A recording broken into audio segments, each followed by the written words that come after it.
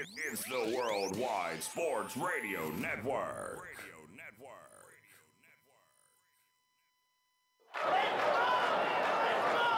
Broadcasting from coast to coast, city to city, coast to coast. It's time for the Ryan Hickey Show on the Worldwide Sports Radio Network. If it's happening in sports, it's being talked about right here. And here's your host, Ryan Hickey. Good Thursday morning. Welcome into the Ryan Hickey Show right here on the Worldwide Sports Radio Network. A very early, I don't know about, I guess very, but an early Merry Christmas, Happy Holidays to all of those who are joining us here on Thursday morning. We appreciate your support as always. I hope you have a tremendous holiday season, whether you're celebrating Christmas or not. Hopefully the holidays, this is the best time of the year for sure, and hopefully it is for you as well. A loaded show on this Thursday as we get you set for Week 16 of the NFL to commence. 1 hour from now, as you do on every single Thursday, Hickey's Pickies. I'm very excited for our special guest. He is a man who normally does not listen to the show, not for any fault of his own, but in part because when we are on, it is 3 in the morning, usually his time. That is my friend Dan. Big time, well, not big time, but just a Hawaii native coming back to the States. And so a rare trip to the East Coast means we got to get him on Hickey's Pickies, and he will be live with us in an hour. And get his thoughts, big time Vikings fan. We'll see if they can pull through and make the playoffs, and also get 5 big picks here for Week 16. So very excited for that. 20 minutes from now, Santa, as we know, is giving out gifts in a few days. Are you on the nice list or are you on the naughty list? Well, that applies to NFL teams because we have right now with 3 games left, right, a bunch of teams on the fringe of the playoffs. Which teams will be on the nice list, aka make the playoffs, and which teams are on the naughty list and will miss out on NFL postseason football. We got 7 teams. Tell you who's in, who's out, 20 minutes from now, right here on the Ryan Hickey Show. So a lot to get into between now and 11 a.m. Eastern. We are coming to you live from the Big Italy Pizzeria Studios. Now, whether it's great pizza, hot heroes, and phenomenal dinners, make sure you check out BigItalyPizza.com to find a location near you. So let's get started with this. Unofficially, I think 2 divisions will be won on Sunday. I think the AFC East will be decided. I think the AFC North will be decided. Patriots-Bills play. I think the winner of that game will win the AFC East, even though officially the winner will not clinch on Sunday. I think the Patriots are going to win that game. I think they are going to win the AFC East. I think for the Ravens-Bengals game, a big pivotal matchup in the AFC North. Now, in the AFC North, every single team is alive, and every single team is basically within a game of each other. In the Ravens and Bengals, 8-6. The Steelers, 7-6-1. The Browns, 7-7. So any team still can win the division. I do think, though, the AFC North is going to come down to the Ravens and the Bengals. And I do think the Bengals win this weekend. They will win the division. So I think the Patriots are winning the AFC East. I think the Bengals are winning the AFC North. And I think both of those divisions will be won on Sunday. So let's dive into the first matchup here, Patriots-Bills. The reason why I'm picking the Patriots, to be honest, it's a simple answer. I think the Patriots are the better team. They play clean, crisp football. They are balanced. That's the big word here. That's for me, that's the difference. Balanced. The Patriots are, the Bills are not. You look at how the Bills have played this year. You look at how the Bills and their recipe for success. It's only one guy. It's Josh Allen.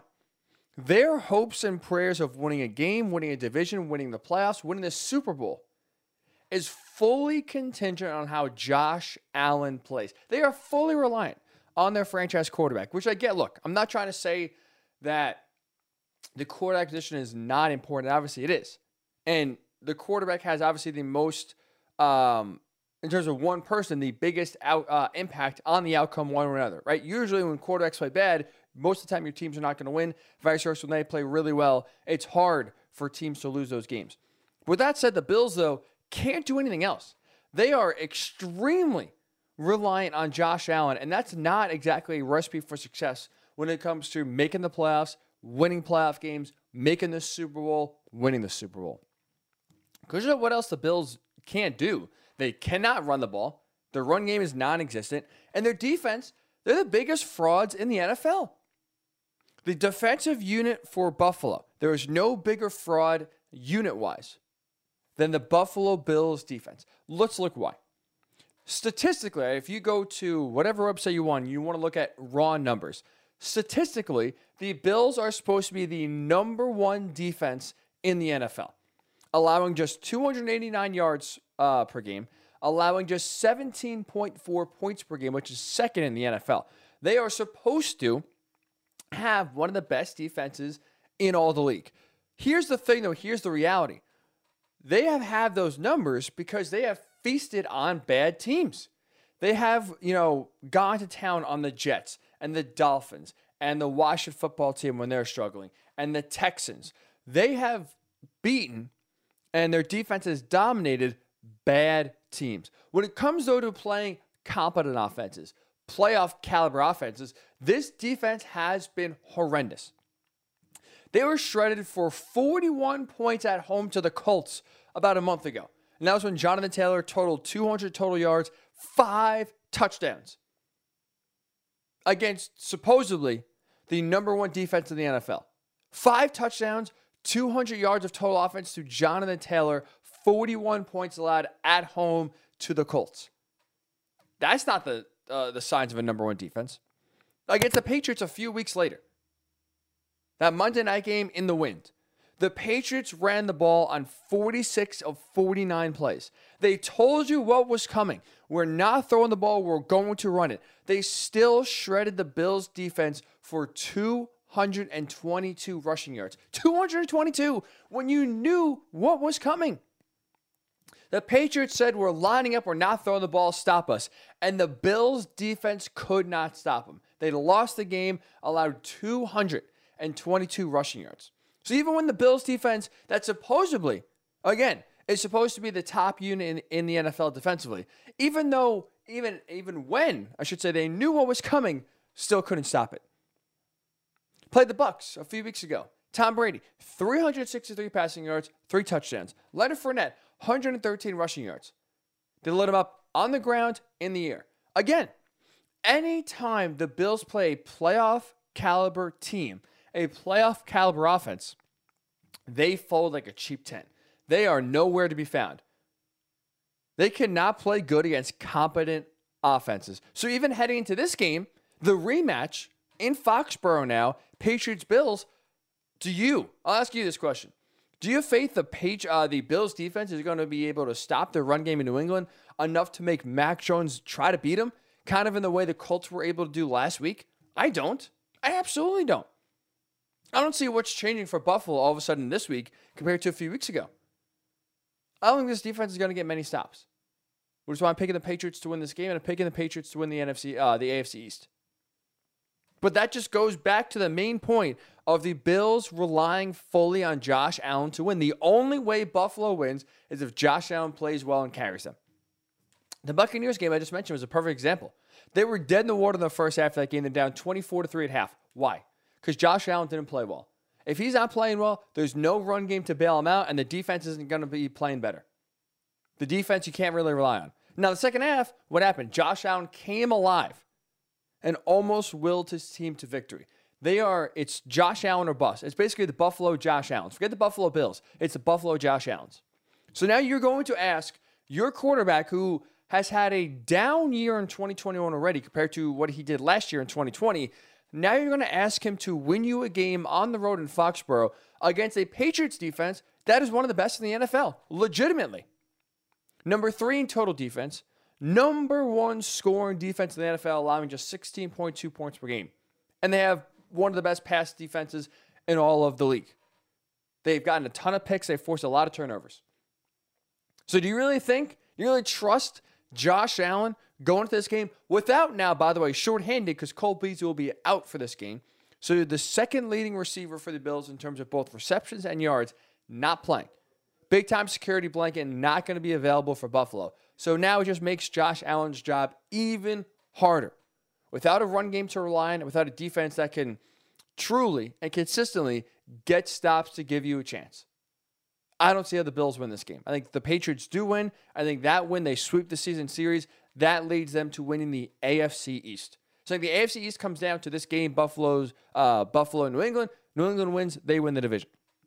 AFC North. I think the Bengals win this game against the Ravens, and I do think they win the AFC North division for 2 reasons: talent and health. Let's go back. Week 7, right? This Bengals team on the road in Baltimore absolutely took it to the Ravens. One of the most surprising games of the year. Blew them out, 41-17. Absolutely just smoked Baltimore. And I think they'll maybe not smoke them again. I don't think I'm not going to sit here and say 41-17 again this week, but I do think the Bengals are going to win because it goes back to what we said before. They're the healthier team. Lamar Jackson's status is questionable for Sunday. There's really no update on his ankle so far after he hurt against the Browns 2 weeks ago. He missed last week's game against the Packers, which Tyler Huntley did fill in admirably. Right? He did play really well and almost lead him to victory. But your MVP quarterback could miss his 2nd straight game.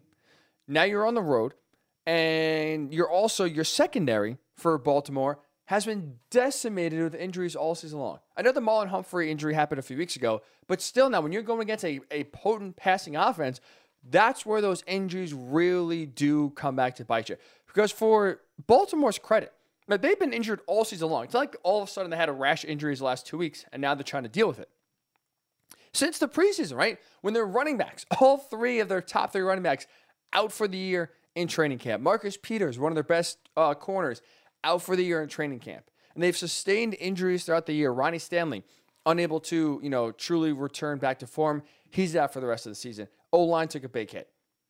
They've had injuries on basically every position this season. They've been dealing with it. So this is not new for Baltimore, but I do think this is kind of when it starts to come back to bite them. It really now comes back to rear its ugly head and start paying dividends in the wrong way for Baltimore. Because then when you look on the other side of the field for Cincinnati, right now the Bengals are the healthiest team in the AFC North. Right? Joe Burrow's playing some really good football. You have, Jamar Chase has been a stud. You've had T. Higgins. You have Tyler Boyd. Those receivers are healthy and ready to go. Joe Mixon, even though he hurt his ankle last week against Denver, is progressing, looks to be on the right track, maybe even could play on Sunday. And you look on the other side of the ball defensively, Cincy's been really solid. They've been tremendous against the run all season long. Trey Hendrickson, a great free agent signing, has been a force all season long. 13 sacks on the season for Trey Hendrickson. So this, to me, this game has a big-time Cincinnati win written all over it. And I will say, I think last week's win at Denver is an important one for the Bengals, and an impressive one to me. I get the Broncos. There's really not a lot to be impressed about in beating a Broncos team that has overachieved at 7-7, but is really not a true threat to the playoffs when you look at them. But still, they won a game 15-10 in which it was a very physical battle in which Joe Burrow did not play very well. The run game led by Joe Mixon did not run the ball effectively really at all. They were still able to find a way to win, to grind it out. And for a young team, I think that's really important. For a team that's trying to find its way, to try to learn how to win, I think kind of winning an ugly, physical, grueling battle is something to kind of hang your hat on and be impressed about. I think they will carry that over into this week and beat the Ravens. And when you look at the rest of the AFC North, right, the reason why, to me, the division comes down to this game and these 2 teams between the Ravens and the Bengals is because the Steelers, I know they're 7-6-1. I know they're technically right there on the the precipice of the playoffs and right there on the cusp of the division. They're not a very good team.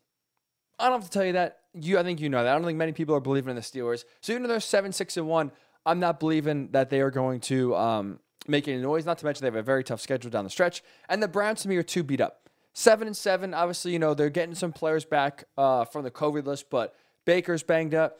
A few other key injuries. COVID, obviously, has ravaged the roster as well. I think just the Browns right now at this point, 2 banged up to be legitimate players in the AFC North race. So I think, to me, it comes down to the Bengals and the Ravens. I think the Bengals win this game, sweep the season series. They go on to win the AFC North. I think the Patriots, same thing. They beat the Bills at home on Sunday. They sweep the season series with the Bills, and the Patriots win the AFC East. So I'm curious your thoughts here.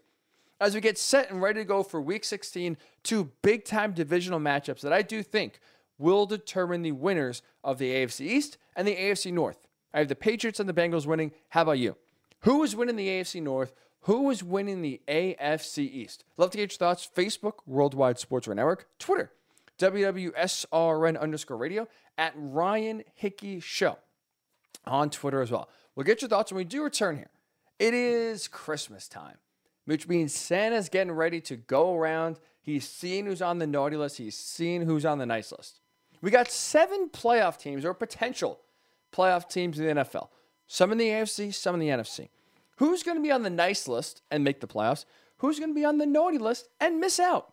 Be at home in mid-January watching the playoffs from their couch. I'll tell you who's in and who's out for some fringe playoff contenders when you do return. It's the Ryan Hickey Show right here on the Worldwide Sports Radio Network. It's the Worldwide Sports Radio Network. Welcome back to the Ryan Hickey Show, right here on the Worldwide Sports Radio Network.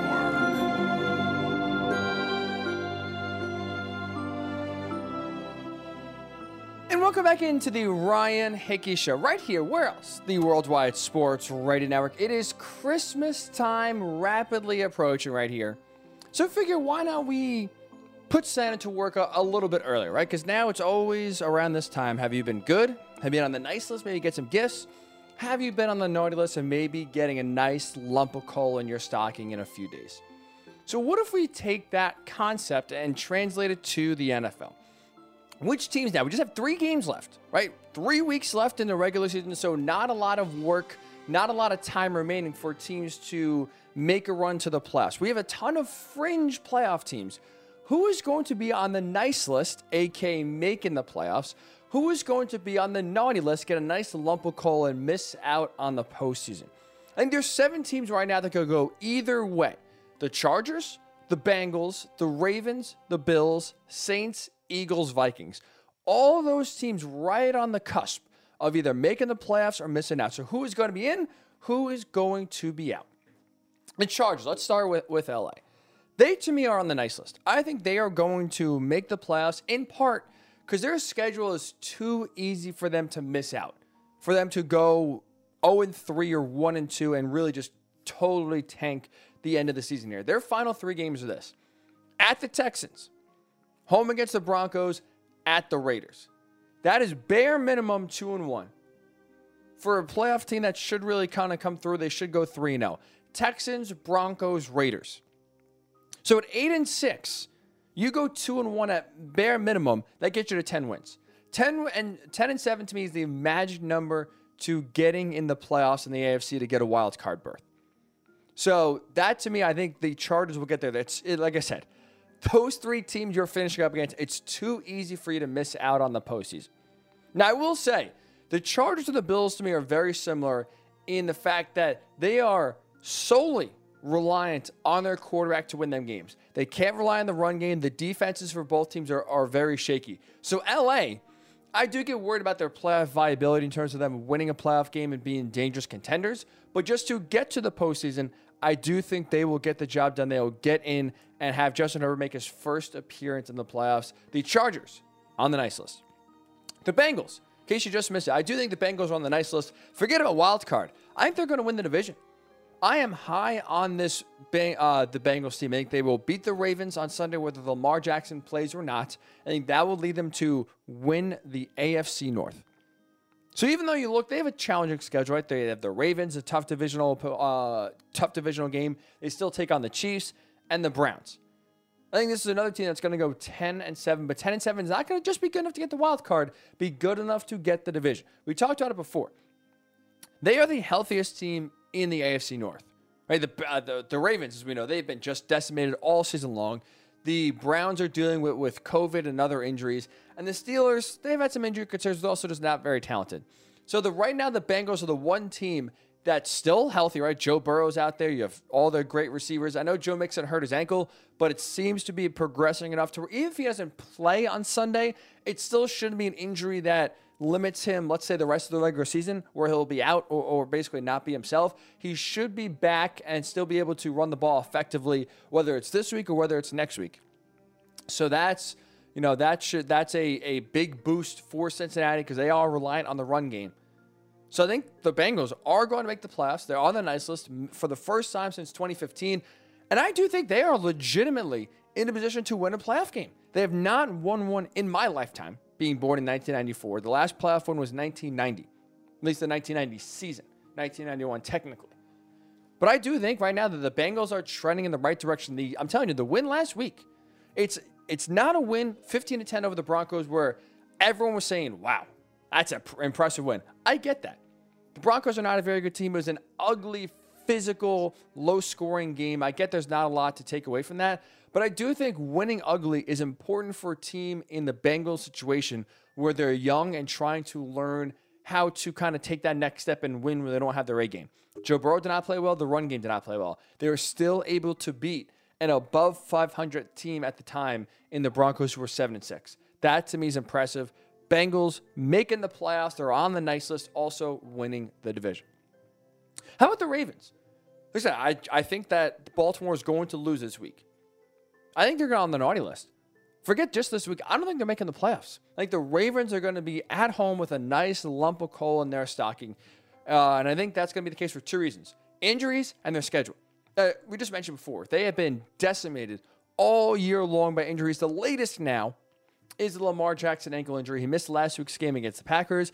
It seems and appears on Thursday morning, when the game's on Sunday, so there's still time, but it appears so far like Lamar Jackson will not play on Sunday. John Harbaugh did not have any different update yesterday when we're talking to the media about Lamar's ankle injury. It doesn't seem like he's progressing, getting any better. So it appears that Tyler Huntley is going to be on track to start another game for the Ravens. Your O-line's been hurt. Your secondary, especially now going against a prolific passing team, we'll say, in Cincinnati with so many different weapons to beat you. That really, I think that the secondary injuries are going to really come back to bite them this week, especially against the Bengals. But it's also not just the injuries that Baltimore is dealing with, where I finally do think they'll kind of catch up to them. They've been able to be resilient all season long. I think, though, that does, at the end, you have a price to pay. I think this is the price you pay at these final three games because you're playing the Bengals on the road, tough divisional game. I told you, I think Cincinnati is going to win that division. But then you don't get any breaks. Your last two games are at home against the Rams and the Steelers. Where, sure, I don't think the Steelers are very good, but they already beat you once. And that's a tough divisional game. That could be a win-you're-in kind of game. We'll see what the health of Lamar is by that point. But that's a tough finish. At the Bengals, home against the Rams, home against the Steelers. I think they're going 1-2 in that stretch. And 9-8, to me, is not going to be enough to win the division or make the wild card. Ravens, I do think, are on the naughty list because they are going to be on the outside looking in. They'll be home this postseason and missing the playoffs. The Bills, they're on the nice list, but they are barely on the nice list. I am not a believer in Buffalo, but look, their schedule is too easy to where they're going to miss out. They're playing the Patriots this week, a game I think that New England will win at home, and with that game, lock up the AFC East. So if you lose this game, which I think Buffalo will, the Bills will be 8-7. But their final two games are against the Falcons and the Jets. Falcons and the Jets. I mean, that's enough to make the playoffs. You're gonna get to 10 wins again. 10 wins in the AFC is a magic number. The Bills could probably be the 7th seed, 6th or the 7th seed, which their path is going to be very tough to get it deeper. And the AFC is wide open, I will say. But the Bills right now I feel like are not playing very good football. They are a team that can beat up on the bad teams. There really has not been a good team. Like their best win this year is the Chiefs. On the road, Sunday Night Football early in the year. That was also, when we realistically look at it, that was the worst the Chiefs have been all season long. Their defense was totally out of whack, and they were still historically bad at that point. And offensively, Patrick Mahomes was lost and couldn't figure it out. So now the Chiefs, today in December, are a totally different team than what they were 2 or 3 months ago in September when these two teams played. So even though the Chiefs, when on paper looks good, the Chiefs were at their lowest point of the season, arguably, or trending even lower. So when you look at that, outside of that, the Bills are really not beating anyone. They lost to the Buccaneers. They lost to the Colts. They lost to the Patriots. Like any playoff caliber team they played, they have lost to. I'm not really feeling bullish on the Bills, but like I said, schedule does throw them a bone here. Falcons, Jets, the final 2 games of the season. That's enough to get to 10 wins. 10 wins get you in. The Bills on the nice list. They will be in the postseason this year. How about the Saints? Oh, this might be the toughest one for me. I have put the Saints on the nice list. Now, I will say this. Taysom Hill, a quarterback, That concept, that idea should be in the naughty list. Give Taysom Hill, give Sean Payton all the coal in the world for that idea and having him run out there and think he's the best option to be the starting quarterback for this team. Taysom Hill as a quarterback is not good. He cannot carry them. He's not anywhere near competent. We saw it, the latest example on Sunday night, that ugly 9-0 win. Now, sure, they won the game. New Orleans did. Their defense put Tom Brady in the blender.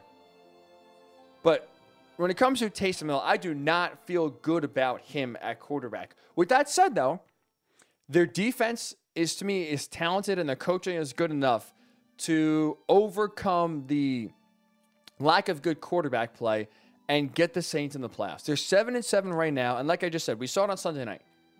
This team is good enough to rely on their defense, and that's really it, to win games here down the stretch. I think that's going to be very important. Alvin Kamara is obviously back now and healthy, so that really alleviates a lot of pressure off of Taysom Hill and really gets the run game going. And in the NFC, whether it's you look at the teams competing for that final berth, right? Because I think that's really where it comes down to. I think the first 6 teams in the NFC are set. Cowboys in no order. Cowboys, Rams, Cardinals, Packers, and the Buccaneers and the 49ers. So those teams are guaranteed to be in the playoffs. So now it comes down to that final spot. Who's fighting for that final spot? Well, it's between the Saints, the Eagles, the Vikings. I'll still include the Washington football team in this conversation, even though they're not on the naughty nice list. But, a big-time loss on Tuesday really did hurt their chances. But you look at those 4 teams, I think the Saints have the most talent. I do. I know the Vikings have some nice names on paper. I think the Saints overall, 1 through 53, are more talented. I trust their coach a lot more in Sean Payton than any of those other teams. So I do think now when you look at the final 3 games for the Saints, Dolphins who are red hot, Panthers who can't find a quarterback, and the Falcons, I do think the Saints here will go at least 2-1, find their way to get in the postseason, and lock in that 7th and final playoff berth. So for me, the Saints, even though Taysom Hill is on the naughty list himself, I would put the Saints on the nice list as a team and have them get into the playoffs, which means the Eagles, great win on Tuesday, a lot of momentum recently. They've really turned around their play. They, to me, are on the naughty list. Now, Jalen Hurts has really turned his game around, in part because the rushing attack has really been prolific. We'll get to that here in a second. I want to kind of dive into that a little bit more in the next segment. But really, we've seen basically 2 different Eagles teams. The first 7 games of the year, pass happy. The second half of the year has been run happy. The run happy Eagles have been a lot better, the best version of themselves than the first half of the year. So they have really turned around. With that said, though, I still can't trust them fully. Down the stretch, big 3 games, I can't trust them to win some of these games they're supposed to win and make a platform. Like they've had a bad loss, a really bad loss to the Giants a few weeks ago where Jalen Hurts was just absolutely awful. I don't trust that they will be able to go down to Washington and sweep the season series from the Washington football team. They beat them when they had COVID on Tuesday night. The football team is getting healthier, and I still think they're a viable playoff team. So I think that game is going to mean a lot, and I think the football team will come out and get some revenge in a few weeks. I don't think they're going to beat the Cowboys when they play in a few weeks either. So I just can't sit here and feel truly good about the Eagles. They've had a tremendous season, 7-7, even the fact they're in the playoff hunt and in the conversation. I think is surprising. I would say a win for the season already, considering at least the expectations I had for them coming into the season. But with that said, I do think when push comes to shove, they'll be on the outside looking in of the playoffs, which means they are on the naughty list. And finally, the Minnesota Vikings. They're on the naughty list. To me, those 2 wins they have gotten now in a row over the Steelers, over the Bears, both primetime games, right? That Thursday night game, that ugly Thursday night game against the Steelers a few weeks ago, which they almost blew a 29-0 lead. And then somehow, an even uglier game against the Bears on Monday Night Football last week. Those 2 wins in a row, honestly, don't do really anything for me for Minnesota. I still think they're total frauds. I'm not trusting Kirk Cousins to get it done in a big spot. I don't have any faith, even though the schedule is manageable, that he will play well in a big moment. We have seen it before. His first year in Minnesota, it's a win and you're in game against the Bears. Now, the Bears, this is the best Bears team they've had in Matt Nagy's era. This is Mitch Trubisky's rookie year. They've already clinched the division. The Bears did they rested a ton of players. The Vikings still lost at home, needing to win against a team that is already in the playoffs and is resting a few key players, and the Vikings lost. I can't trust Kirk Cousins and the rest of this team now down the stretch, big 3 games where they got to go at least 2-1 to get the job done to win the big game. Even though Kirk at times has been clutch this year, I'm still not buying him, still not trusting him. So I think the Vikings are on the naughty list here. So I'm curious your thoughts. 7 teams, right on that postseason fringe of possibly being in, possibly being out. Chargers, Bengals, Ravens, Bills, Saints, Eagles, Vikings. Who is on the naughty list? Who is on the nice list? Who's making the playoffs? Who is not? Love to hear your thoughts. Facebook, Worldwide Sports Radio Network. Twitter, WWSRN_radio, at Ryan Hickey Show on Twitter as well. Hickey's Pickies in 20 minutes from now. But when we do return, a few minutes right here on the Worldwide Sports Radio Network, I want to dive into the Eagles. Because Nick Sirianni has really turned this season around by doing one thing. There's one common characteristic we see in a lot of failing coaches that we rarely see them fix like the way Nick Sirianni has fixed. I'll tell you what that is when we do return. It's the Ryan Hickey Show right here on the Worldwide Sports Radio Network. It's the Worldwide Sports Radio Network. Welcome back to the Ryan Hickey Show, right here on the Worldwide Sports Radio Network.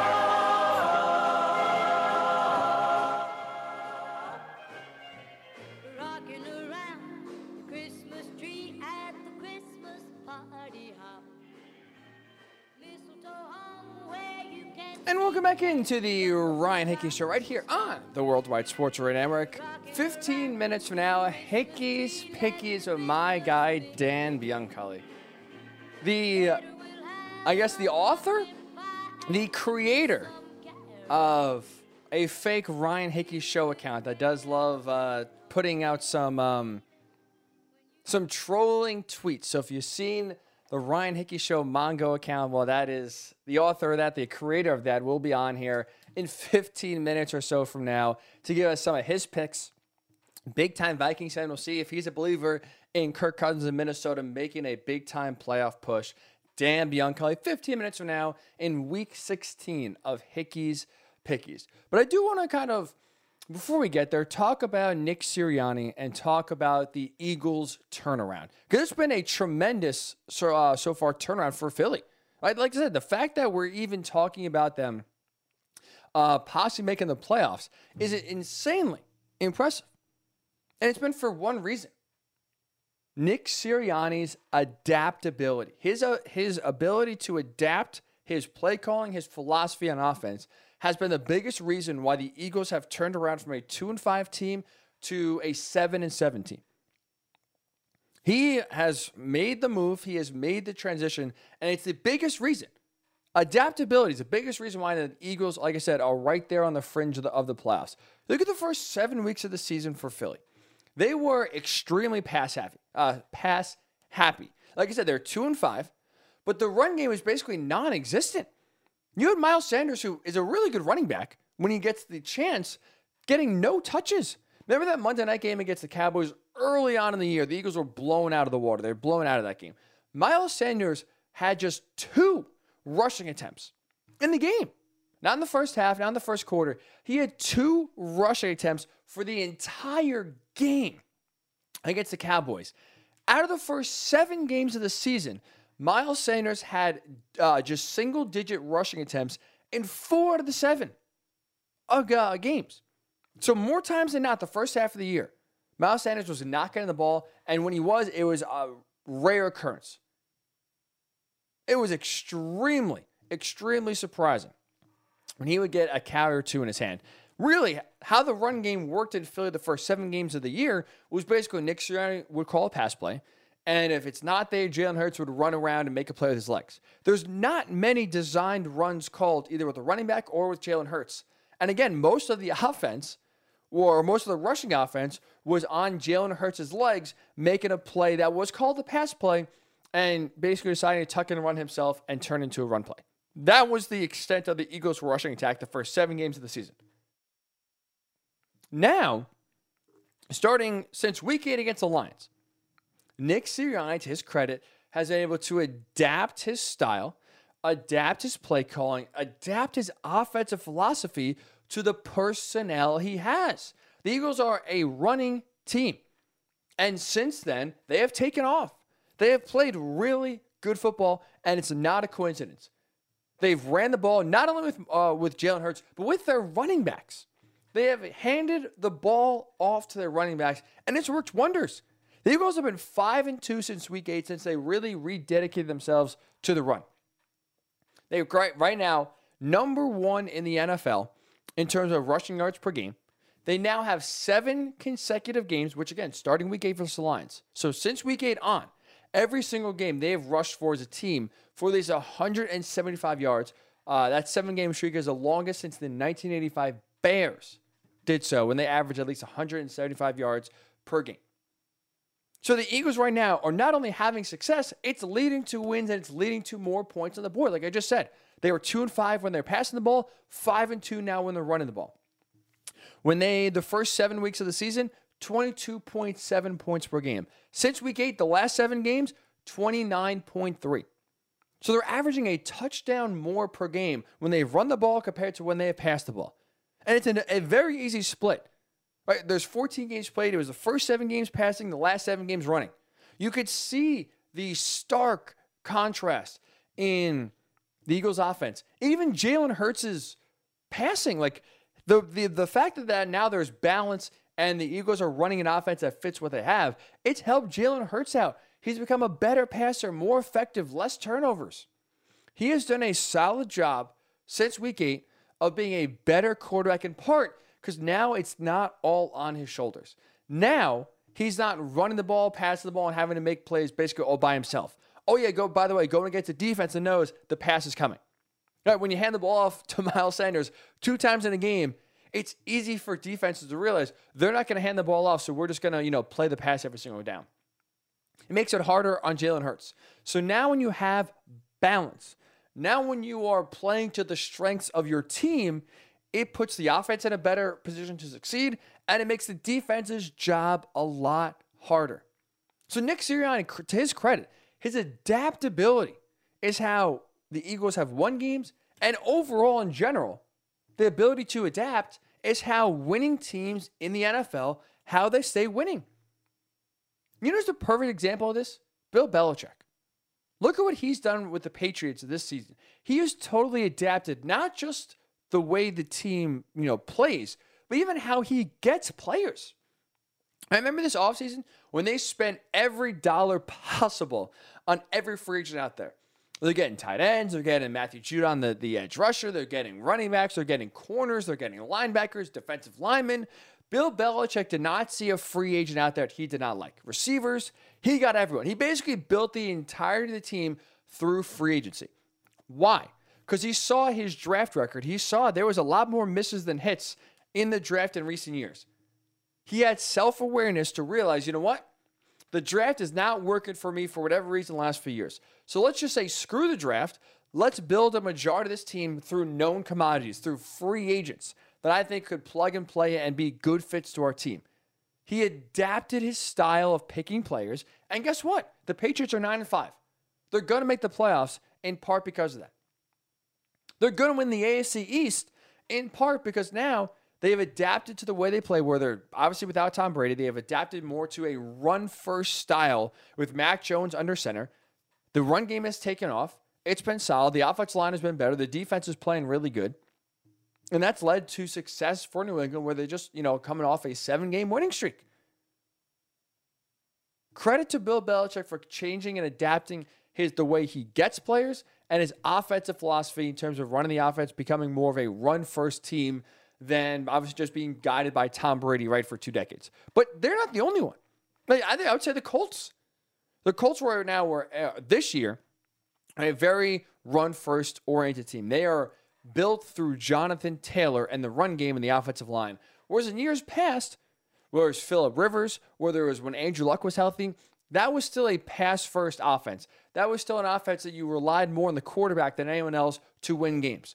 Well, Frank Reich, to his credit, realized Carson Wentz still is a guy that's, trying to come off the worst year of his career in 2020. You build his confidence back up. You have, you kind of ease him in to a team by running the ball. And now they have the best running back in the NFL and an MVP candidate in Jonathan Taylor. The Saints, too. I know they've had Drew Brees for a while, and that helps, but Even when Drew Brees got hurt, and even this year with Taysom Hill, with Trevor Siemian and Jameis Winston at quarterback, the Saints right now are 7-7, and I think are going to make the playoffs. But even when Drew Brees was there and got hurt, like he did a few years ago, and Taysom Hill had to fill in last year, or Teddy Bridgewater filled in a few years ago, they don't miss a beat. Teddy Bridgewater was undefeated as a starter for the Saints when he was filling in for Drew Brees. Because Sean Payton would adapt the way he called plays, would adapt his offense to whatever quarterback was playing. This year, it's the same thing. He's had really three kind of different styles of quarterback, from Jameis Winston to Trevor Siemian to Taysom Hill, running the offense under center for an extended period of time, and they've still been able to win games. They've still been able, even though the offense hasn't been exactly, lighting it up or sexy, they have found ways to win games. Sean Payton has adapted to the personnel he has. So again, adaptability here is a huge determining factor in if teams are able to consistently win or not, and if head coaches, if they will have success or not. Like, look at coaches who have been stubborn this year. Urban Meyer, John Gruden, Matt Nagy. What do all three have? Either they have been fired or will be fired. Look at Urban Meyer. Coming over from college, he did not adapt his coaching style from college to the NFL. So what happened? He made horrible decisions in terms of, strength coaches hiring them, bad judgment. He made horrible decisions in terms of trying to connect with his players. Couldn't do so. A lot of the players hated him. Made horrible, just flat out life decisions, right? And it all equaled to him getting fired after 13 games. The media hated him. His players hated him. His coaches didn't like him. There's no adaptability. He took the Ohio State, the Florida, the Utah Urban Meyer, and thought that was going to work with the Jacksonville Jaguars. It absolutely did not. Fired. John Gruden, didn't adapt his life views. Say what you want about his coaching. Obviously, he was fired for emails he sent and for words and beliefs that he had that don't kind of fit today's society. He's a guy that didn't adapt. His thinking wasn't accepting. Boom, he was fired. Matt Nagy, not fired yet, but assuming he's going to be fired for the Bears, he's the guy who doesn't matter. He's had kind of similar to Sean Payton, multiple different styles of quarterback playing under center for the Bears. And despite that, he has not changed his offense whatsoever. He said Mitch Trubisky, a mobile quarterback who's better outside the pocket than in. He said Nick Foles, who's a statue behind under center, not mobile at all. Andy Dalton, okay, still more of a pocket guy. Justin Fields, obviously, he's more athletic, and you think moving him outside the pocket, kind of similar to Mitch Trubisky, would play to his strengths. Four quarterbacks, four kind of different styles of where they play, but the same offense. Matt Nagy would not adjust his scheme, his play calling, how the offense ran to fit whatever quarterback, their strengths, and what they do well. He just said, this is my offense, we'll run it this way. There's a reason why the Bears have been abysmal, no matter who's been under center. Think about it. You have four different quarterbacks. At one point, you got to start looking, okay, yeah, sure, the quarterbacks are not very good, but to have no success with any of them, yeah, that's on the head coach for not putting them in a position to succeed. It's Matt Nagy's stubbornness in running the offense the way he wants it to run without adapting to the personnel he has is the reason why he is going to be getting a pink slip from the Bears at the end of the season. Nick Sirianni, to his credit, halfway through the year was adaptable. He realized we are not going to be winning many more games by passing the ball. I'm going to be fired because I really thought Nick Sirianni at 2-5 was treading towards being fired at the end of the year, being a one and done, because the offense wasn't working and he was continually just trying to fit a square peg through a round hole. Halfway through, he woke up and realized there's other ways to do so. Maybe it's my fault. I got to change what I'm doing here. And they started to run the ball. 7 games of at least 175 rushing yards. They're 5-2. They're in the playoffs or in the playoff hunt right now because of Nick Sirianni's adaptability. He deserves a lot of credit for that. We saw that on Tuesday night. We return here on the Ryan Hickey Show. Hickey's Pickies with my guy, Dan Bianculli. Very excited. Hawaii's own, making a rare occurrence to the East Coast, so we got to get him on the show. He will join us in a few minutes here when the Ryan Hickey Show does return on the Worldwide Sports Radio Network. It's the Worldwide Sports Radio Network. Welcome back to the Ryan Hickey Show, right here on the Worldwide Sports Radio Network.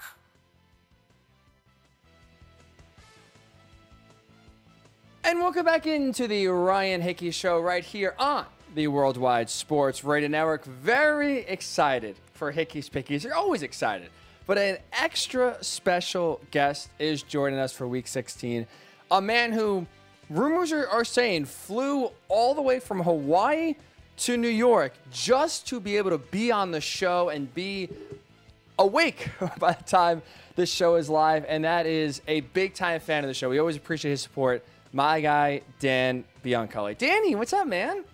Hickey, getting high tech with this camera, the audio. Look at this. We are trying to run, a decent operation around here. Yeah, I'm a little chilly. I got my zip up. I just picked up a pair of socks right here.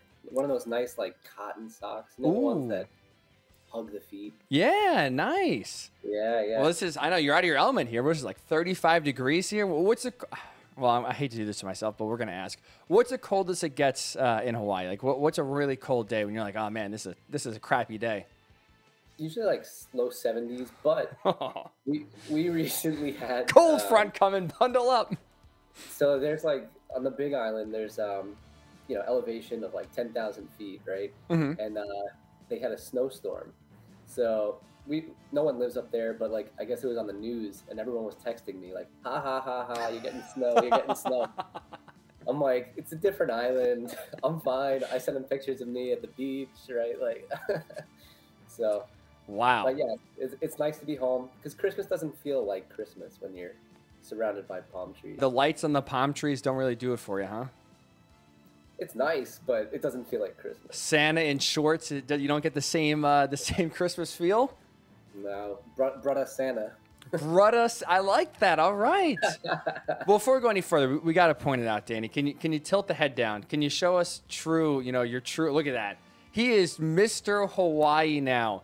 Leaves with just a normal, we'll say East Coast haircut. Hick, you want to get the hair down? Let's see the hair down. Let's see the true Hawaiian Dan. Get the full experience here. Look at this. Wow, look at that. Wow, it's actually a lot longer than I thought. Look at this guy. Holy cow. Mahalo. Look at this. Right? Mister, I like that. Wow, that's actually... I never knew I had a curl. I have curly hair. Curly? How often do you wear it down? Just when I sleep. Okay, all right. Always high and tight. Always that ponytail high and tight. Always high and tight. Gotta look clean. I'm on all these virtual calls now for work. It's true. You can't, show work you're having too much fun, that's for sure. That's right. As far as they know, I have a shaved head. I'm like, I don't turn to the left or the right on all my virtual calls. Having a miserable time in Hawaii. This is definitely, not a, yeah, exactly. Haven't embraced the culture before. You're a funny guy, Danny. Before we get to the picks, I will ask very quickly here. You're a big time Vikings fan. Yeah. 3 games left. They're right on the cusp. I think actually they're currently right now the 7th and final playoff spot in the NFL. What is your confidence that you will be watching some meaningful January football led by Kirk Cousins and Mike Zimmer? 0. 0, and I hope they don't because I really don't. This team, it's one of those things where they get into the playoffs, they're going to get embarrassed somewhere along the road, and we're just going to be left disappointed again. And so I'd rather the quick death, if you will. Like my fantasy team, honestly. My fantasy team this year was the same way. I got into the playoffs and I got swept off the floor by my first round opponent. So, no, the Vikings don't deserve it. They win all the games they don't deserve to win. And they lose all the games they should win. That they should win. It's I don't know. And I've been a Zimmer guy, right? He's, from what I think, a pretty successful coach when you look at what coaches could be, right? But I think it's time to move on. I think he's expired there. I would agree. I think and if you can move on from Kirk Cousins, I know it's kind of tough because who you going to kind of trade him to? If you're able to get rid of him, I'm with you, Danny. I think you should move on because the roster's good. You got good receivers, good running backs. It's really kind of just, right. Back in You should hear Larry, my dad. He's he hates Kirk so much. He's like, why aren't they playing that guy they drafted, that quarterback? Why are they getting them snaps? Kellen Mond, yes. Yeah. Man, so Monday night must have been an adventure. Ugly offensive performance. You win the game, but oh God, Oh, It was like, and then they even they almost lost the 7-point spread, right? Like, that's true. You got bailed out. it's crazy. They just they crumble. But yeah, anyway. Man, Vikings, Danny, I'm sorry, man. That is. And then you also, at least to Mike Zimmer, at least he's winning off the field. At least he's winning somewhere. He is certainly winning off the field. I really didn't that's something that I wonder what the banter's like, in the locker room with the players to the coach. It's got to be. I mean, you talk about a dynamic that's. You gotta wonder, and it's strange because he seems like such a old school guy, right? He lost his wife, he's a widow, right? And then he's like, whatever, let's. I'm gonna date supermodel, no big deal. Yeah. I wonder what those conversations are like at home.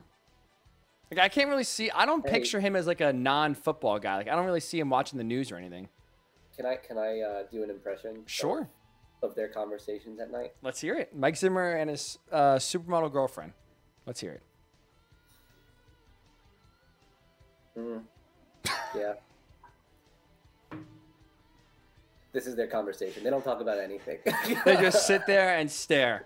He's probably staring at the wall after another close game, after another bad Kirk Cousins game, and she just steer clear. Man, yeah. At least Mike Zimmer's got something going for him this year. That is for sure. Well, Danny, if the Vikings can win, maybe at least we'll get you some good picks. How about that? No one has gone 5-0 this season in Hickey's Pickies. Are you ready to be the first? I'm ready, baby. Let's late go. In the season, I could claim the title and never look back. That is very true. Take the money and run, even though there's no cash prize. What did I go last time? I think I went 2-4 last time. Let's pull it up. The standings from last year. I do have to find, actually. My apologies. I do not have it up. I think I was 2-4. But I think you're right. That sounds very familiar. So big turnover. We'll go over 500 this year. How about that? At least. All right. 5-0. 5-0. 5-0. So that starts with the first game that we're picking, Danny. Browns at Packers. The Browns should be getting a little healthier. Looks like they'll have at least their head coach back in Kevin Stefanski. Saturday game, a little Christmas doubleheader. The Browns on the road are getting 7.5 points. I know you hate the Packers, Danny. Are you going to pick them here, or are the Browns going to keep it close? Well, I think you said it. I despise the Packers. I hate Aaron Rodgers. You guys have the same hair.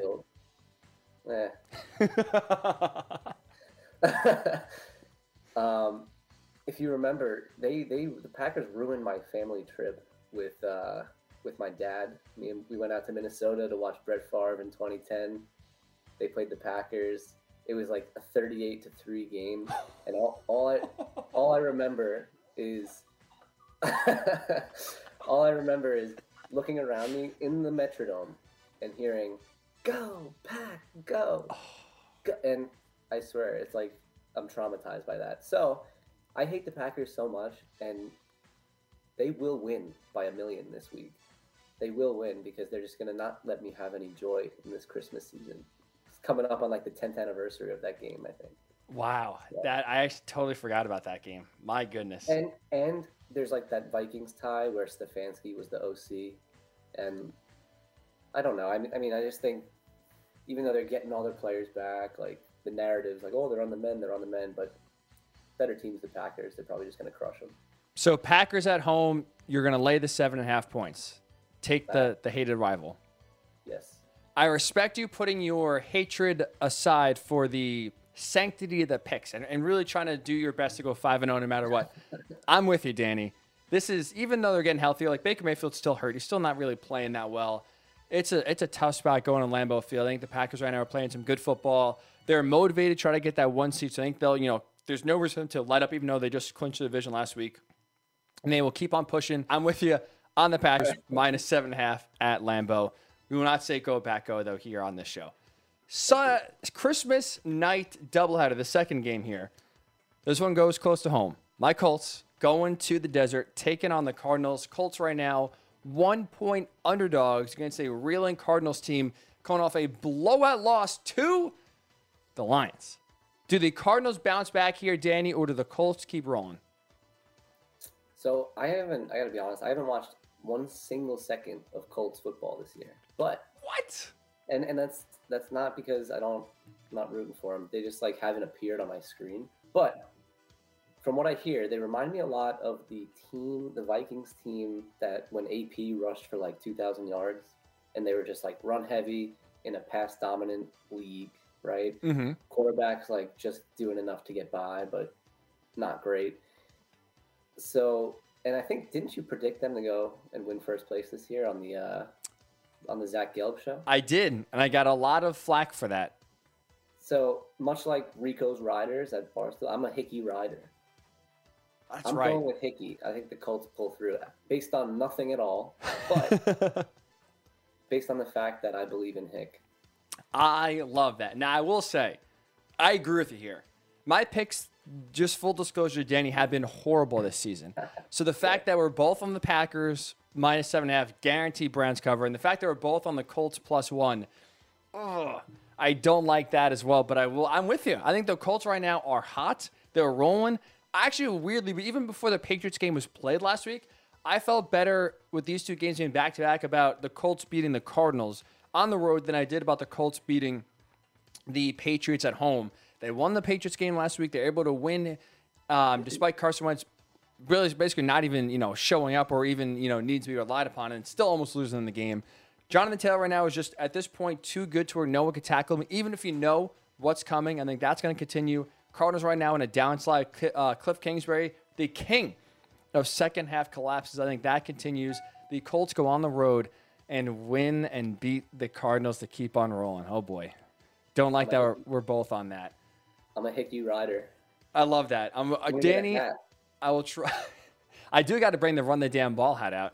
You do. I appreciate the Ryan Hickey show, I guess, fake account that was tweeting some pictures of that. This is the author right here. This is the face behind it. I don't know what you're talking about. You're right. I'm sorry. That was just made up. It's a ghost account that no one runs for sure. A big AFC North battle here, Danny. Ravens at the Bengals. We don't know if Lamar Jackson is going to play or not. It could be Tyler Huntley, who played well last week against the Packers, albeit in a loss, but played really well. Ravens on the road are getting 2.5 points here. Where are you going in this one? Well, I think it does change the fact if Lamar plays, right? But Huntley did look really good. I just think, so I mentioned my fantasy team last week. Jamar Chase got me 1 catch for 3 yards. Oof. So that's a PPR of 1.3 points. And based off the fact that I got eliminated and don't need him to do anything now, he's probably going to go off for like 10 and 2 touchdowns and like 185 yards. So this is the Jamar Chase revenge game against me. So I'm going Bengals. You're going Bengals minus 2.5 because Jamar Chase is going to spite you after doing nothing when you needed him last week. I'm with you. Not because Jamar Chase is going to say, screw Danny. Last week I tanked it. This week he gets the bounce back. I will say that I think last week it was an ugly game against the Broncos, a physical game. I think it's important to win games like that when you're a young team, when you're developing. You don't got to win sexy every single week. And honestly, when you can win games that when you don't play your best game, I think that does show the mark of a good team. Not to mention, too, the Bengals are healthier. We don't know if Lamar's going to play. Probably won't play if I had to guess right now. But the secondary is decimated. Obviously, the running backs have been decimated since week 1. The Baltimore Ravens have done a good job up to this point, right, of still winning games despite the fact that a lot of their big-time players are injured. I think that in a game like this where the Bengals are healthy at home, that will kind of all the injuries will come back to kind of bite the Ravens, and that does lead to a loss here. So I am with you, the Bengals minus 2.5 at home. We agree on all three so far, which is a really, really bad sign for you. Let's see about game number 4. Bills and Patriots, a big AFC East battle. New England at home, they are 2.5-point favorites against the Bills. Danny, can Josh Allen lead Buffalo to a victory, or will Bill Belichick continue to reign supreme in the AFC East?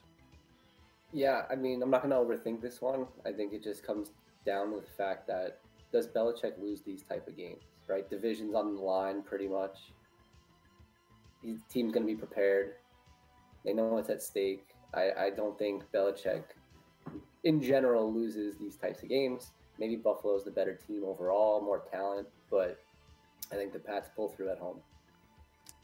We are 4 for 4. Oh, no, come on. I am with you as well. I think the Patriots, this is a game that they would, to your point, they had a bye 2 weeks ago. Coming off the bye, they played a massive Colts game and they lost. And they played pretty sloppily. Some bad penalties, some, they usually the Patriots always take away what you do well. Look, Jonathan Taylor had himself a day.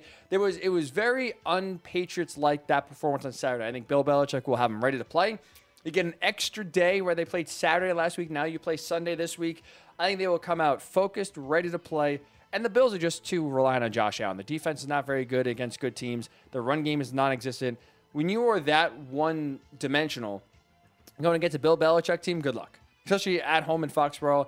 I'm with you. The Patriots, this is a game that they win. Belichick will have his guys ready to play, and they do win the division. Even though it's unofficial, but they will win the division by sweeping the Bills and winning at home on Sunday. 4 for 4. Yes, Danny. Have we had a snow game in the NFL this year? Have we had a snow game? I don't think so. This might be a contender. I don't know the forecast, but you think of Bills, Patriots in December, New England. You gotta love a snow game. And usually, for whatever reason, I don't know if Bill Belichick made a deal with the devil. Usually when you kind of go against teams that need to pass the ball in December in Foxborough, magically all of a sudden there's some inclement weather that really does limit the passing attack of the opposing team. Just one of those weird coincidences that feels like happens all too often in New England. That's Bill, baby. That is Bill. That is absolutely Bill. Danny will go the 5th and final game here with a team that is close to both of our hearts, sort of, and that's because we have a good friend in Tyler Kolakowski who's a big-time Dolphins fan. The Fins are hot.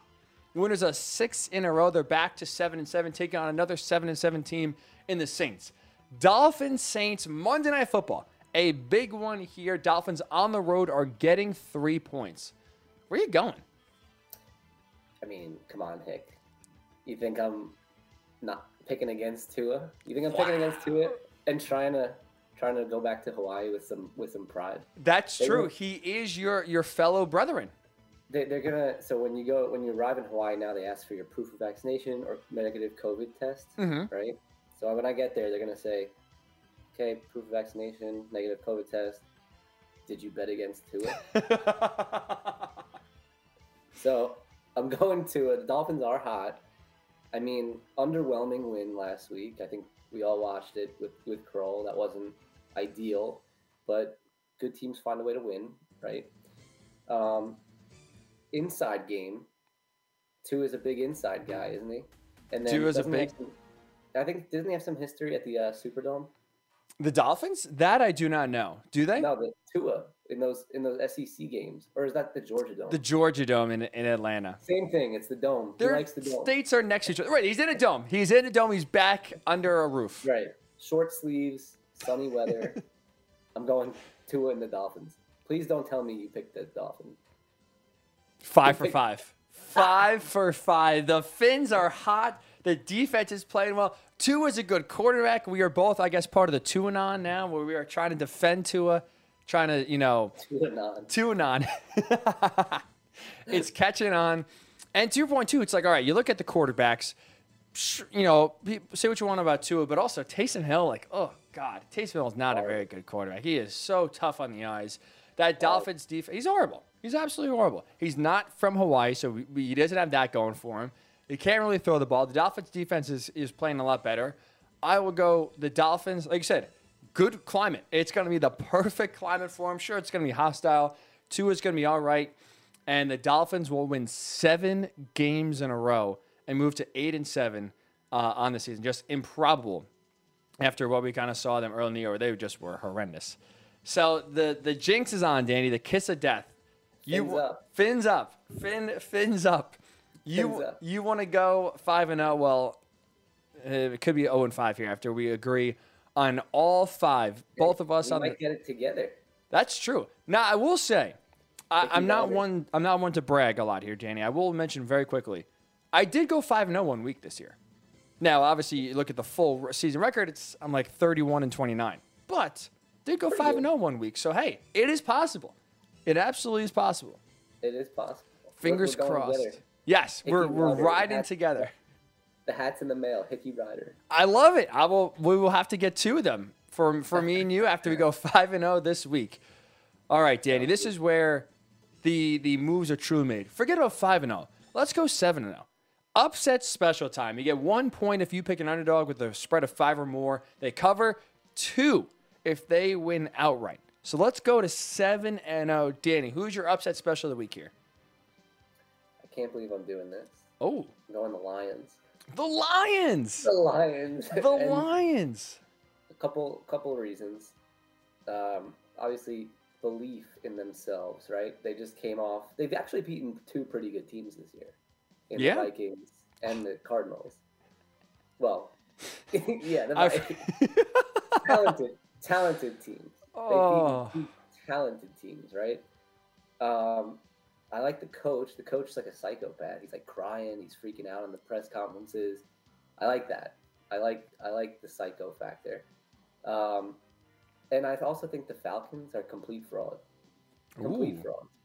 And Mike Davis also wronged me this year in fantasy, so he's on the S list. Okay. So, I don't know. I see, what is it, 6 points I think they're getting? One side I got to double check on Caesars. It's at least the odds that we were using, but I saw 5.5, 5.5 or 6. Either way, you're right around there. Six or 5.5. I mean, I think they probably still lose, Mm-hmm. but, within that, I don't know. I mean, I kind of like the momentum. Lions going for 2 wins in a row, or at least maybe keep it close. Like I said, 5.5, 6 points against the Falcons on the road. I like it. I will go with a team that I'm not feeling great about, but I'll go the Washington football team. They're getting a little bit healthier. Taylor Heineke, kind of a Ryan Fitzpatrick clone, back off the COVID list. They're taking on the Cowboys in Dallas, Sunday Night Football. It's an 11-point spread. Kind of high for a division game. I will kind of roll here with the football team. Then to get a big time upset, at least keep it close. 11 points, just don't get blown out. Maybe they could pull a rabbit out of their hat like they kind of did the first time these 2 teams played where they came back and kept it close. The football team plus 11 points at Dallas. So we both agree, Danny. What'd you say? I said I like that pick. Let's go. I get the Danny B seal of approval, which is good because we have the Danny B seal of approval on every single pick. Both of us on the Packers minus 7.5. Both of us on the Colts plus 1. Both on the Bengals minus 2.5. Both on the Patriots minus 2.5. Both on the Dolphins plus 3. Danny B, Hawaii's own, the Rider. Thanks for coming on, man. Hickey Rider. Always, man. Thanks for having me on. Danny B, we appreciate him hopping on here. And look at that, Mahalam. This is the guy. 5-0. Here it comes. We return right here on the Ryan Hickey Show in a few minutes. We'll chat about the Buccaneers. Almost forgot what we're talking about. They have a ton of injuries. Are you believing in them? Or are you starting to get concerned with the amount of injuries that have been piling up for Tampa? We will discuss that when the Ryan Hickey Show returns right here on the Worldwide Sports Radio Network. It's the Worldwide Sports Radio Network. Welcome back to the Ryan Hickey Show, right here on the Worldwide Sports Radio Network. It's the most wonderful time of the year. And welcome back into the Ryan Hickey Show right here on the Worldwide Sports Radio Network. A very early Merry Christmas. Few more days away here. We always love, at least for me, Christmas is always my favorite time of the year. Best holiday out there for sure. So a very early Merry Christmas. The 10 o'clock hour, as always, is sponsored by LC Design. Charcuterie boards are perfect for all occasions, so make sure your guests are happily fed, especially now around the holidays. There's some delicious and aesthetically pleasing charcuterie boards made by Lauren Clark. So make sure you check out lcdesignsnyc.com, lcdesignsnyc.com for more information. We'll preview the Thursday night game, the final Thursday night game of the season, 49ers-Titans, in a little bit. We'll tell you why that game is extremely important for Tennessee in a little bit. But before that, I want to talk about the Tampa Bay Buccaneers. Are you concerned about the Buccaneers now going forward because of all the injuries? They've been totally ravaged by injuries. We saw it kind of happen and unfold in real time on Sunday night when they had a lot of big-time and marquee players go down and not be able to return. Are you concerned by that? Or not? For me, I'm not. I'm not concerned. I still think the Buccaneers are legitimate Super Bowl contenders and still have as good a shot as almost anyone to make a run to the Super Bowl. And I'm still feeling confident for two reasons. Tom Brady still has time to gel with his new players. And for the most part, most of the injuries sustained, the players should return come postseason time. We kind of talked about it, right? Sunday was almost the worst case scenario for the Buccaneers because it was almost worse off the field compared to on the field. They lost 9-0 to the Saints on Sunday Night Football. Off the field, like I said, right, they suffered a ton of injuries. Chris Godwin, unfortunately, tore his ACL, we found out for the rest of the year.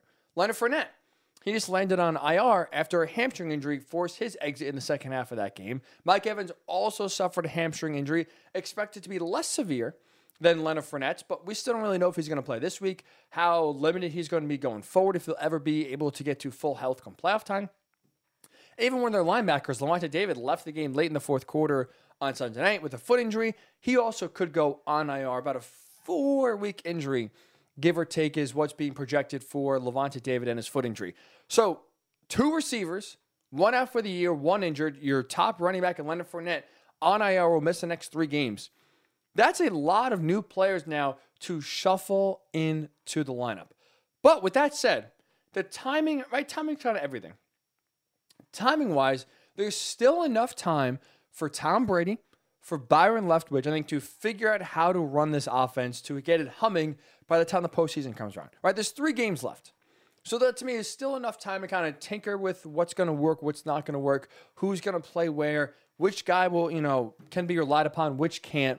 I do think that 3 games, even though the opponents aren't really great, and the Panthers twice and the Jets, I think that's enough time to get the offense in some sort of rhythm so they'll be able to make up for the loss of Chris Godwin. Now, it helps that Antonio Brown, say what you want about his off the field, he's on the field, Tom Brady likes him. Antonio Brown will return from a suspension after having a fake vax card. It looks like he will play this week. So his return to the lineup will help offset the Chris Godwin injury. And still, Rob Gronkowski's healthy.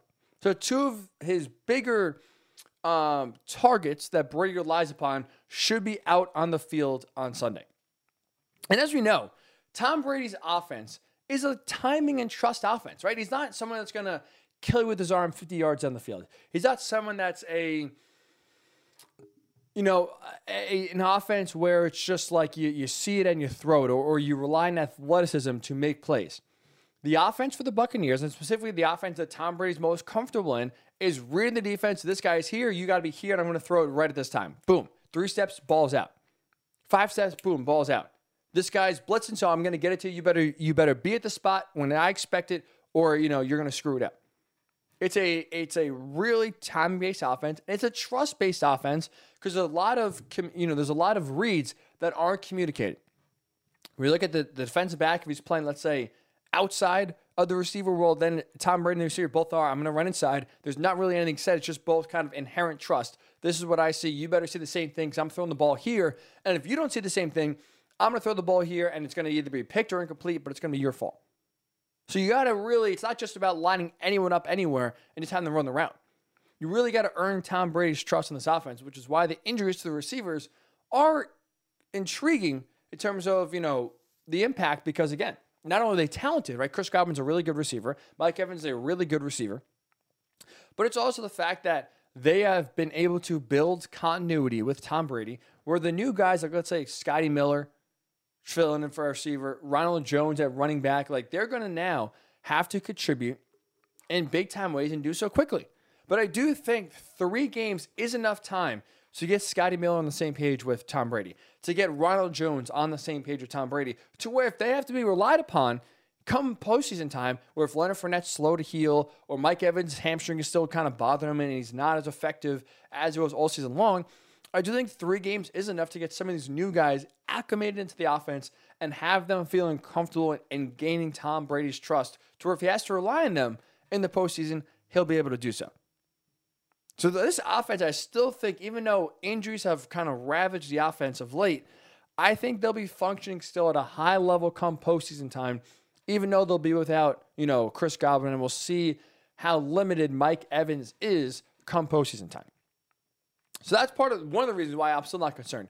I do expect this offense will be able to figure it out come playoff time and be okay these next 3 games. It's going to be kind of a testing ground these next 3 games. But also, I will say, the other reason why I'm not concerned is a lot of the guys should be back. Assuming everything goes well, there won't be, there will be a lot of key players returning to the field at the perfect time, right? Like we just mentioned, Leonard Fournette's going in IR. He's supposed to miss 3 games, which is the final 3 games of the regular season. By all reports and indications, he still should be healthy and ready to go come postseason time. As we know, right, we call him Playoff Lenny for a reason. He was tremendous in the postseason last year. The Buccaneers offense really relied on him. It was in the run game or the pass game. He had a tremendous postseason. I would expect that to happen again this year, especially now with the loss of Chris Godwin. So you think you make up for that maybe in the run game a little bit more. So you're going to have Leonard Fournette, who's a very trustworthy guy for Tom Brady in that offense, who's able to catch the ball out of the backfield and run the ball really well. I do think his return is going to be massive for the Bucs in the postseason. And Mike Evans' hamstring injury is not considered serious. We don't know if he'll play this week. We don't know, again, how limited he'll be, if this is going to be an issue to watch the rest of the season. But if he's out there and healthy and functioning, that's a big target, a big body to rely on, who's going to be a nightmare for any team to cover. Whether it's the Packers, whether it's the Cardinals, whether it's the Rams, that's going to be a headache trying to slow down Mike Evans. Lavonte David, the great linebacker, should return as well. So you're going to get healthier now for the Bucs at the perfect time come postseason time. That's huge. These guys are vets, so you don't really need a ton of time. Missing 3 games, I don't think is going to be the biggest deal in the world when it comes to kind of knocking the rust off and getting ready to play. I think they're a team that's getting healthier at the right time. It's where you look at the Cardinals, where they just lose, DeAndre Hopkins for the rest of the regular season, maybe the rest of the season. There's some hope that maybe he can return for the NFC Championship game if they make it, or the Super Bowl. But that's a big-time weapon for Kyler Murray now, out for at least most of the rest of the year, if not the entirety of the season. So as the Buccaneers, even though they've, outside of Chris Godwin, have lost a few players in the, immediate future, they should be healthier come postseason time. And again, outside of Chris Godwin, should be almost at full strength going into the playoffs, which is a rarity for, teams in the NFL. We saw it last year with Tampa Bay as well. They were healthy. Part of the reason why they were able to beat the Chiefs. The Chiefs were not healthy on the offensive line. They were ravaged by that, front 4 of Tampa Bay, and that was a game changer. If you're the Bucs now and you are going to get healthy by the time the postseason comes around, it's hard to bet against them. It's absolutely hard to bet against them. So as other teams start to get banged up and other teams start to, lose players to injuries, the fact that the Bucs are still going to be getting healthy by the time the postseason comes around does have me believing in Tampa. So I'm curious your thoughts here. Facebook, Worldwide Sports Network, Twitter, WWSRN_radio, at Ryan Hickey Show on Twitter as well. What's your concern level of the Buccaneers? They are banged up. Kind of in the wrong time. And December is the wrong time to get injured. Some of those players, most of those players should be back by postseason time. Are you still concerned?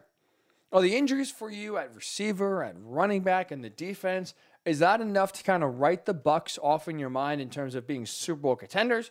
Or are you still believing in Brady, believing in the Bucs? Again, Facebook, Worldwide Sports Network, Twitter, WWSRN_radio, at Ryan Hickey Show on Twitter as well. We get your thoughts. When we do return, like I said, the last Thursday night game of the season. It's uber important for the Tennessee Titans. We'll explain that when we do return. It's the Ryan Hickey Show right here on the Worldwide Sports Radio Network. It's the Worldwide Sports Radio Network. Welcome back to the Ryan Hickey Show, right here on the Worldwide Sports Radio Network. Oh, you better watch out. There we go. Welcome back into the Ryan Hickey Show right here on the Worldwide Sports Radio Network, rolling until the top of the hour, 11 a.m. Eastern. Santa is coming to town. Hopefully you are on the nice list and not the naughty list.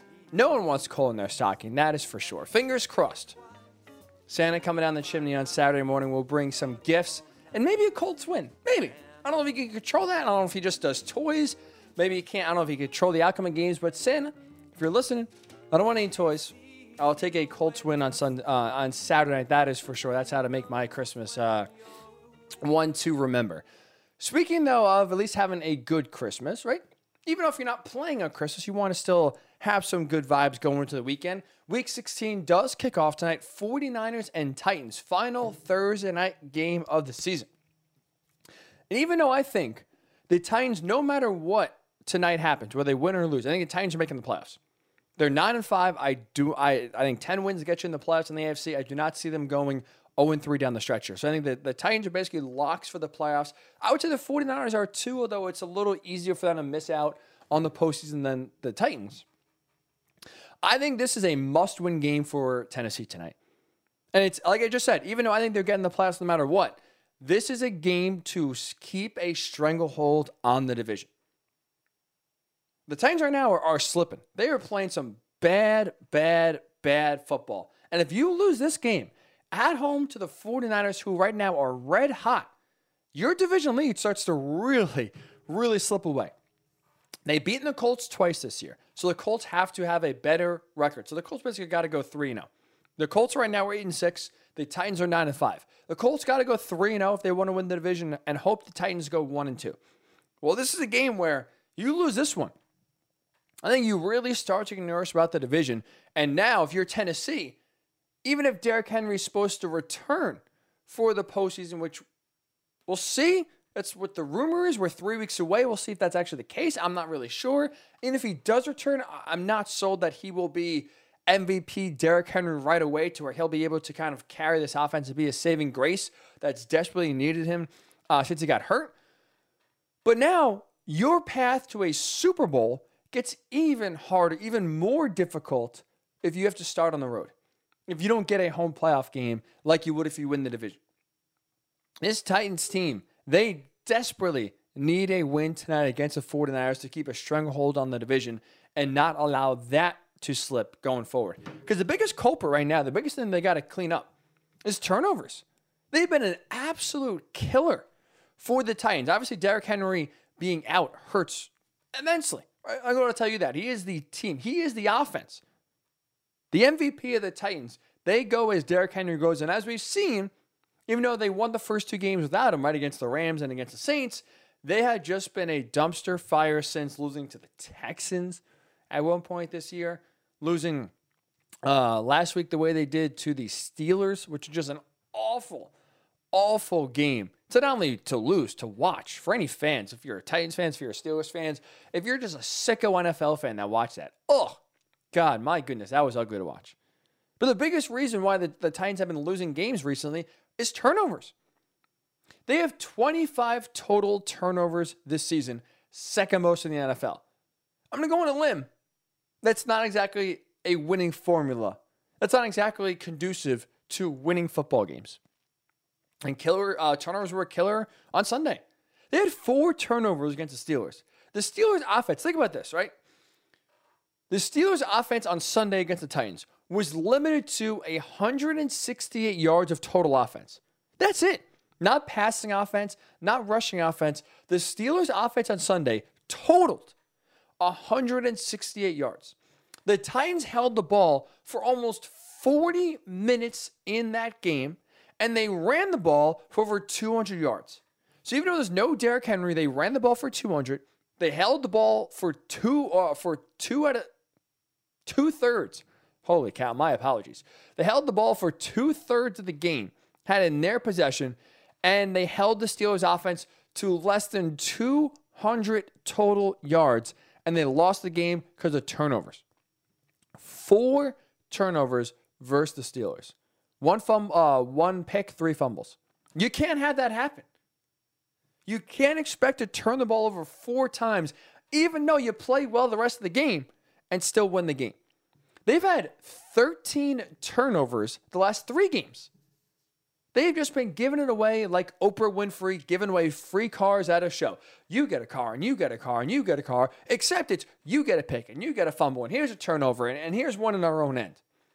Titans have been giving it away like candy. And Ryan Tannehill, tied for first in the NFL with 14 picks. we have seen Ryan Tannehill be the true Ryan Tannehill emerge here, which is what? He is not a good quarterback when he doesn't have an all-pro running back carrying the offense for most of the game like Derrick Henry has the last 3 years. He has been the MVP Derrick Henry has of the team for a reason, because Ryan Tannehill cannot lead this team to victory. When you make him throw and throw a ton, you see he is exposed and he cannot be a quarterback that can be relied upon. So this game is important for the Titans, not only just to win it, because again, the division is starting to slip, but also because you need to right now cut down on turnovers. If this trend continues into the postseason, I don't care if Derrick Henry's back at 100% and all of a sudden is the guy that we saw rushing for 2,000 yards last year. They're not winning a playoff game if you're turning the ball over 3 or 4 times a game. You're not doing it. You're playing against playoff caliber teams. They're going to take advantage every time. The margin of error is so razor thin in the postseason that even something minuscule as 1 turnover could be the difference, let alone 3 or 4 like the Titans have been doing in recent stretches. So I think the 49ers do win this game. I like their rushing attack. I like the way they've been running the football recently in their win streak. And I don't trust right now Tennessee. I don't trust their offense. I don't trust their ability to hold on to the football. That defense for San Francisco is really starting now to get after the quarterback and is playing well. This team is kind of like, the 49ers are kind of like the AFC or the NFC equivalent of the Colts. Both teams really got off to slow starts. The talent was there, though, right? The Colts team, it's not like it was people were, I don't say sleeping on them, but people thought, the Colts are going to be an okay team this year. Same thing with the 49ers. I picked the 49ers to win to make the playoffs. I picked the Colts to win the division. And right now, both teams got off to very slow starts and are now heating up at the right time. Really getting hot. I think that's why it's going to carry San Fran to victory tonight. Even though it's on the road, short week, it's really tough, these Thursday night games for road teams. I think the 49ers get a big-time win on the road in Tennessee and keep the Titans flailing. Speaking of other divisional games, Rex, I was saying just before, I think the Titans really need this victory to kind of keep a stronghold on the division. I think 2 divisions are going to be won this weekend. I think the AFC East will be decided and the AFC North. Even though technically no team in either of those divisions, right, the Patriots or the Bills, or in the AFC North, the Ravens or the Bengals, can clinch. So I'm not telling you it's a win and it's like literally they clinch. But I'm telling you right now, I think right now the winner of the Bills-Patriots game is winning the AFC East, and I think the winner of the Ravens-Bengals game is winning the AFC North. I think the Patriots are going to beat the Bills. I think the Bengals are going to beat the Ravens. The Patriots right now are just playing some really good football, and the Bills are not. I don't trust a one-dimensional team in the Buffalo, which is only Josh Allen. They need Josh Allen to play really well because the defense is not getting many stops. The run game is non-existent. So you need Josh Allen to play as great as Josh Allen could possibly play in order for them to win. I don't trust that that's the only way, that's the only path for victory for Buffalo when you're going against a Bill Belichick-led team that, as we know for the most part, loves taking away what you do well. One of the best things the Patriots defense does is their pass secondary. They are very stringent.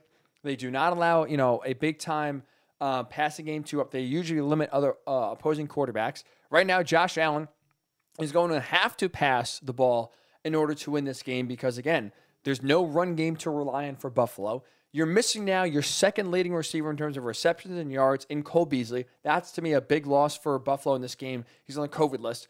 So now you're really asking Josh Allen to basically play the perfect game against one of the best secondaries in the NFL. I don't see it happening. I think the Patriots do get this win at home. They beat the Bills for the second time in a few weeks and do win the AFC East because of this victory. Crazy. Never would have thought that. Never thought that'd even be a discussion, to be honest, that the Patriots would be winning the AFC East, but time is a flat circle, I guess. Here we are, 1 year off of winning the division last year, and now the Patriots are right back at the top. Unreal. And in the AFC North, I think the Bengals win. I think they're the healthier team right now, which is going to be the biggest factor in this game. The Ravens, it appears, will be without Lamar Jackson for the second straight game. Now, Tyler Huntley, in Lamar's absence, played really well last week. 4 total touchdowns, almost 300 total yards, right? They were a 2-point conversion away from taking the lead with less than a minute to go against Green Bay. So he played really well. Do I think he's going to play up to that level again 2 weeks in a row? I do not. Although I don't think he's going to be horrible, Tyler Huntley. But I think for me, the biggest thing is the Ravens have been banged up all season long. They have been persevering and been resilient despite the fact their secondary is completely wiped away with injuries. Their running back room is totally decimated, right? They had to sign guys off the street, basically, in order to just take some carries for them. Offensive line has been banged up. All throughout the team, all different areas, they've been banged up. And to their credit, they have won games and won a lot more than maybe I expected with how injury-prone they've been so far this season. But I do think all those injuries eventually catch up to you. I think this is a game where they catch up. Because you look at it on the other side, the Bengals are a prolific offense, right, who could pass the ball really well. Joe Burrow's playing well this season. They have Jamar Chase. You have T. Higgins. You have Tyler Boyd. You have C.J. Uzama. You have some really good weapons that can exploit a banged-up secondary where now you have backups in for backups for Baltimore. That's not a good recipe for success. So I think Cincinnati, because they're the healthier team right now, I think does get the win. And also, I do think the way Cincinnati won last week is impressive, and I do think you can take that with you and carry it forward. They beat the Broncos last week 15-10. Joe Burrow did not play well by any aspect. The run game led by Joe Mixon was not effective at all. It was a very, disappointing as a word we can use here, offensive output, right? It was just one of those where the offense was not clicking in any sort of way. They still found, though, a way to win the game. I get Teddy Bridgewater got hurt and Drew Lock came in, and Drew Lock is not a very good quarterback. But you're on the road against a very physical and tough Broncos team that has a winning record. They're 7-6, so they're right there on the playoff edge. They're playing hard. They're playing with something, that means something. And you were still able to win ugly. This is a very young team, right? Joe Burrow's in year 2. A lot of these receivers are still young and up and coming. A lot of the core players on this Bengals team is either young or hasn't really won too much before. So to be able to win ugly, to be able to win when you have your C game, I think is a really important step forward into the Bengals kind of coming into their own and being a legitimate playoff contender. That's a big step to take. When you can win a game when you got your C game on the road. It's hard to win in the NFL, let alone hard when you're not playing your best. I think that's a win where you could take out of it, you could feel confident that, okay, the Bengals are finding out how to win. This is a team that can win in multiple different ways. I think that's a team, I think that's going to win on Sunday against the Ravens, sweep the season series, and win the AFC North. So I think that right now the Bengals make their road to division champs on Sunday. Same thing with the Patriots. Patriots win, Bengals win. Be a great, great weekend of football for sure. Very excited. Gets again started tonight. 49ers and Titans. 49ers, I think, do win this, let's say, 27-17. That is my prediction for tonight's game. And that'll do it for this edition of the Ryan Hickey Show. Really appreciate my guy, Dan Bianculli, coming on the show. Hawaii's very own. Coming on, giving us his picks. We agree on all 5. We'll put those out on social media in a little bit. I'm sorry to Danny. That is just the kiss of death there. Agreeing with all 5 of my picks. Brutal. So my apologies to him. Hopefully, maybe we'll go 5-0. Fingers crossed. Crazy things have happened. Have a great weekend. And obviously, look, an early Merry Christmas. Enjoy the holidays. It's always such a great time of the year. So whether you're Catholic or not, or celebrate Christmas or not, have a great weekend. Enjoy Christmas time. Hopefully Santa's good to you and you're on the nice list and he brings you some nice gifts this weekend. Enjoy the games. We will be back on Monday to break it all down. So have a great weekend. Stay safe. As always, stay safe. Happy holidays, and we'll talk to you on Monday right here on the Worldwide Sports Radio Network. It's the Worldwide Sports Radio Network.